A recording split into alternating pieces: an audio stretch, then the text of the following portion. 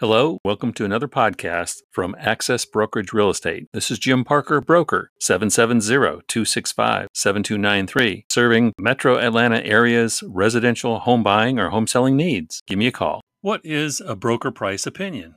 BPO for short. Well, it's a real estate professional's estimate of a property's value. It is not an appraisal. It is just an estimate that is performed by a real estate professional, like a real estate agent or broker, using comparable sales and other information that they can gather.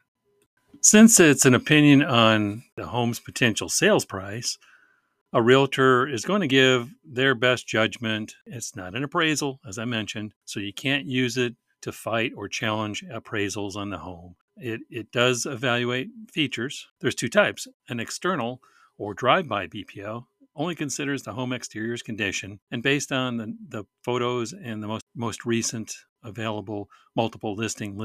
Now, there's an internal or full BPO where you actually, go on the exterior to look as well as go inside the home to see if it has been updated. How was it updated? Is it conform to most updated standards in the real estate profession now? And once they're finished with their physical inspections and research the local market, they'll create a 2 or 3 page report for the findings. Now, when is it used? It's used most often by lenders in cases where the borrower is behind on their payments. The lender will use the BPO to assess the property's value and determine the best path forward. Now, in the times of like 2007 to 2010 with the mortgage crisis, a lot of BPOs were given by real estate agents in hopes of getting the listing. Lenders that foreclosed on a property would ask brokers to go perform a BPO on the property. What would be the sales price of this home on the marketplace? If there is an upcoming crash, you'll be hearing more about BPOs. And sometimes consumers can use BPOs too.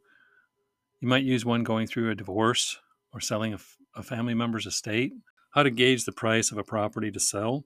If you agree on that, you don't have to expend as much money as an appraisal. Under 100, 150, a lot of the BPOs during that crisis time I mentioned, they were paying like $50 or something for a basic BPO.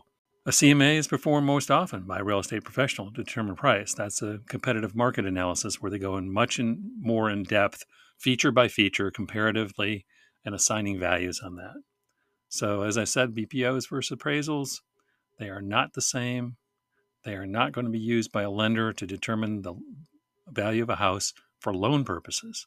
And the appraisal could cost, right now these days, appraisal is going to be more than $400, $600, $800.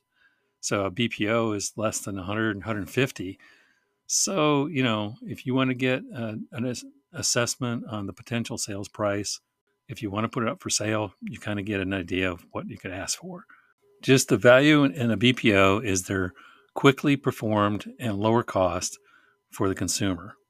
A quick assessment of the sales price of the market existing right now. So that might help certain people in certain situations, but not in a situation where you're fighting against an appraisal and you're trying to use a BPO to question an appraisal.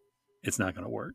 As always, I post links to the sources that I use for these podcasts within the Anchor podcast itself.